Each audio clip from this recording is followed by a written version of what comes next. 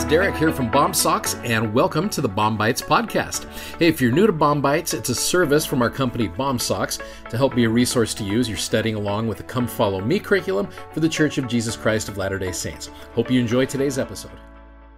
So today's episode is going to be almost a part one of part two in a very, very busy day for Jesus as you're still there in Mark chapter 5. Now, he had just healed this guy with the legion of devils.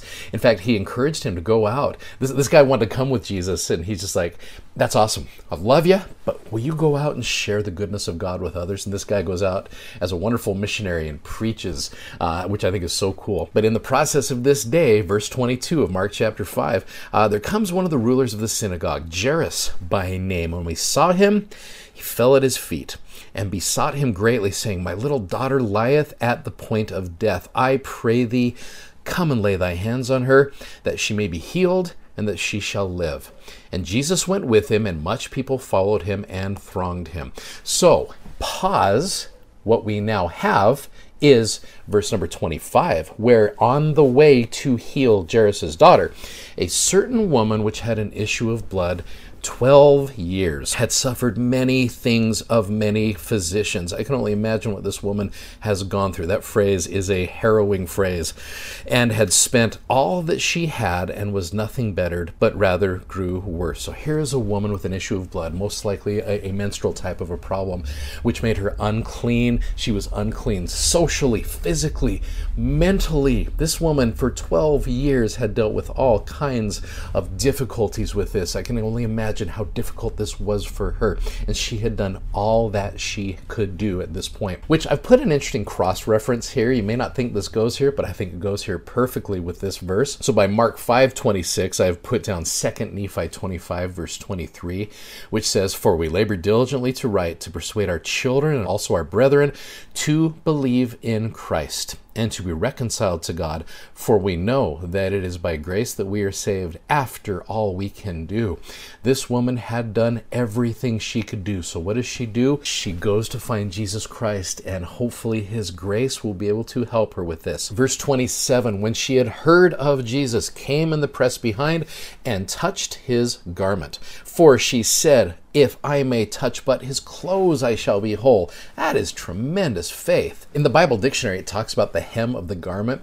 And one of the things it talks about is there's these tassels right there, which were the color blue. And what it represented is it represented heaven.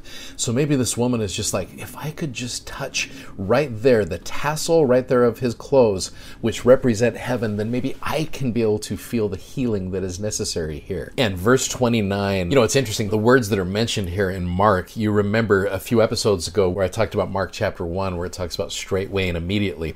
Verse 29, straightway the fountain of blood was dried up. Verse 30, Jesus immediately, knowing in himself that virtue had gone out of him, or power. Jesus felt her faith, turned about him in the press and said, Who touched my clothes?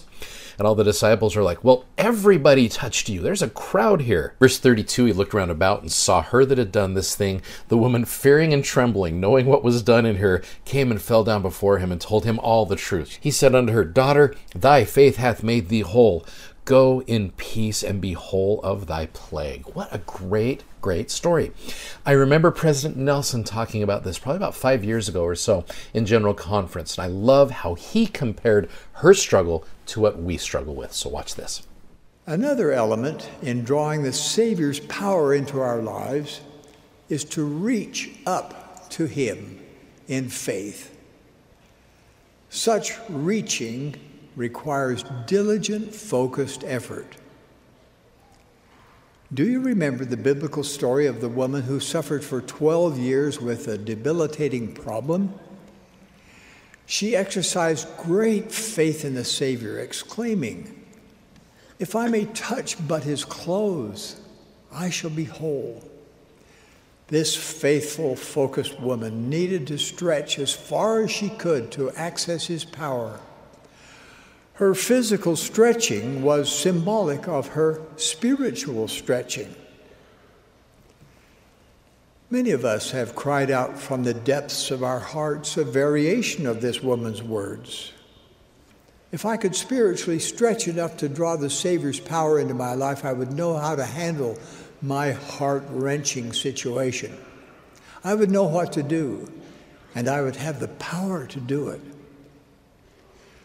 When you reach up for the Lord's power in your life with that same intensity that a drowning person has when grasping and gasping for air, power from Jesus Christ will be yours.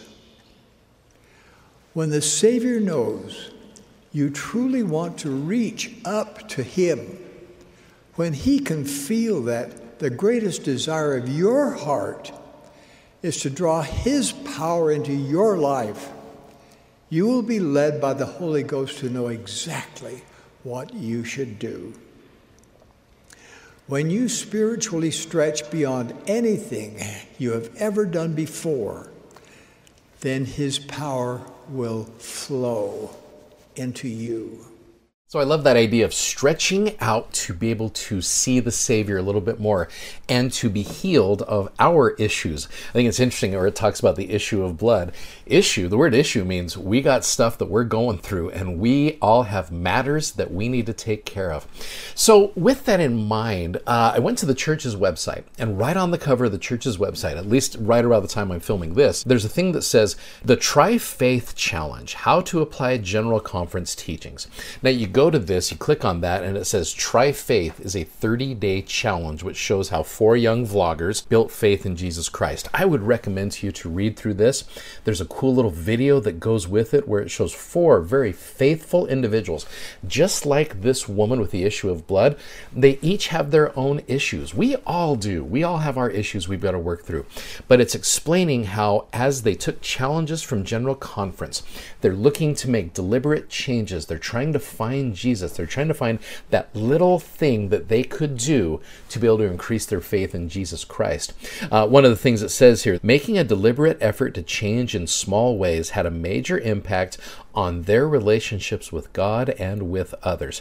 And so it even gives you and I a challenge to be able to go back and look at the most previous General Conference and look for ways that we also can reach out to the Savior, can stretch our hand out to find ways that we can have our issues taken care of. One of the things I would invite you to do this, is go in and just search the phrase, quote, I invite you, and go back to General Conference. You can go back to the most recent. If you want to, you can go back as far as you want. That could be overwhelming, but I would go back maybe to the most recent, maybe a couple of conferences, see what invitations have been made by us, seeking out Jesus like this woman did, and maybe we can find ways that our various issues can be healed as we go through this. So anyway, just a little thought of a way that you and I can be more like this faithful woman, and she was healed because of her faith, and I think you and I can do very much the same thing.